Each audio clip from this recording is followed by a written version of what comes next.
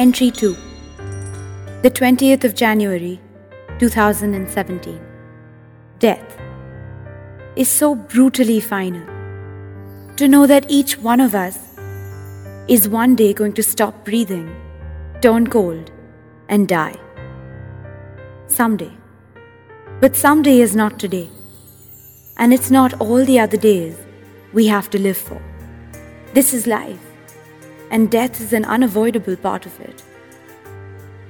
Unfortunate things are going to happen. It's going to get complicated. We're going to relapse. We're going to need timeouts. We're going to break. And then, we're going to need a break. We're going to be weak. We're going to be strong. We're going to lose our minds and yell. We're going to want to throw some people out of our lives. We're going to break down and beg some people to stay in our lives. Some days, we're going to feel everything all at once. Other days, we're going to feel nothing at all. We're going to be in some bad spaces. And we're going to be in some amazing ones. We're going to get on our knees crying and hurting and begging for help. We're going to get on our knees and pray just to say thank you. We're going to have moments when we know exactly what we want. And we're sure. We're going to have moments when we have absolutely no clue what we want. And we're confused. This is not one of those times.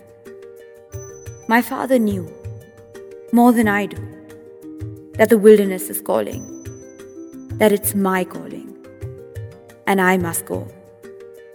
I'm stocking the cruise.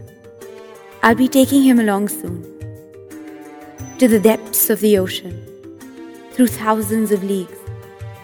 The cruise is Captain Pop's pièce de résistance. He built him with nerve and muscle and heart. A yellow submarine.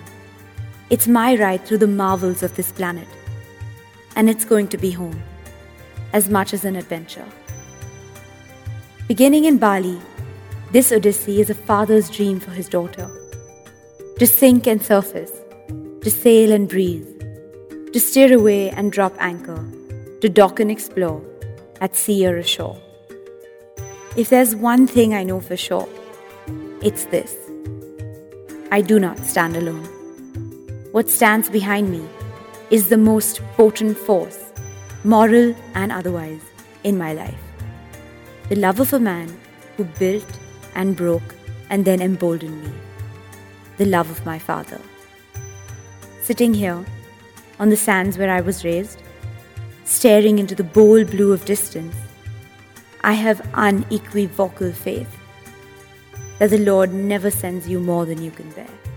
In a similar setting, when Charlie Brown told Snoopy, "Someday, we will all die," our beagle responded, "True, but on all the other days, we will not." And it doesn't strike me as odd that Atomic Kitten plays on a stereo in a distant shack. The tide is high, but I'm holding on. I'm not the kind of girl who gives up just like that. The tide will turn. The tide will turn. And I'll be cruising through it. Sampai jumpa lagi. Keys.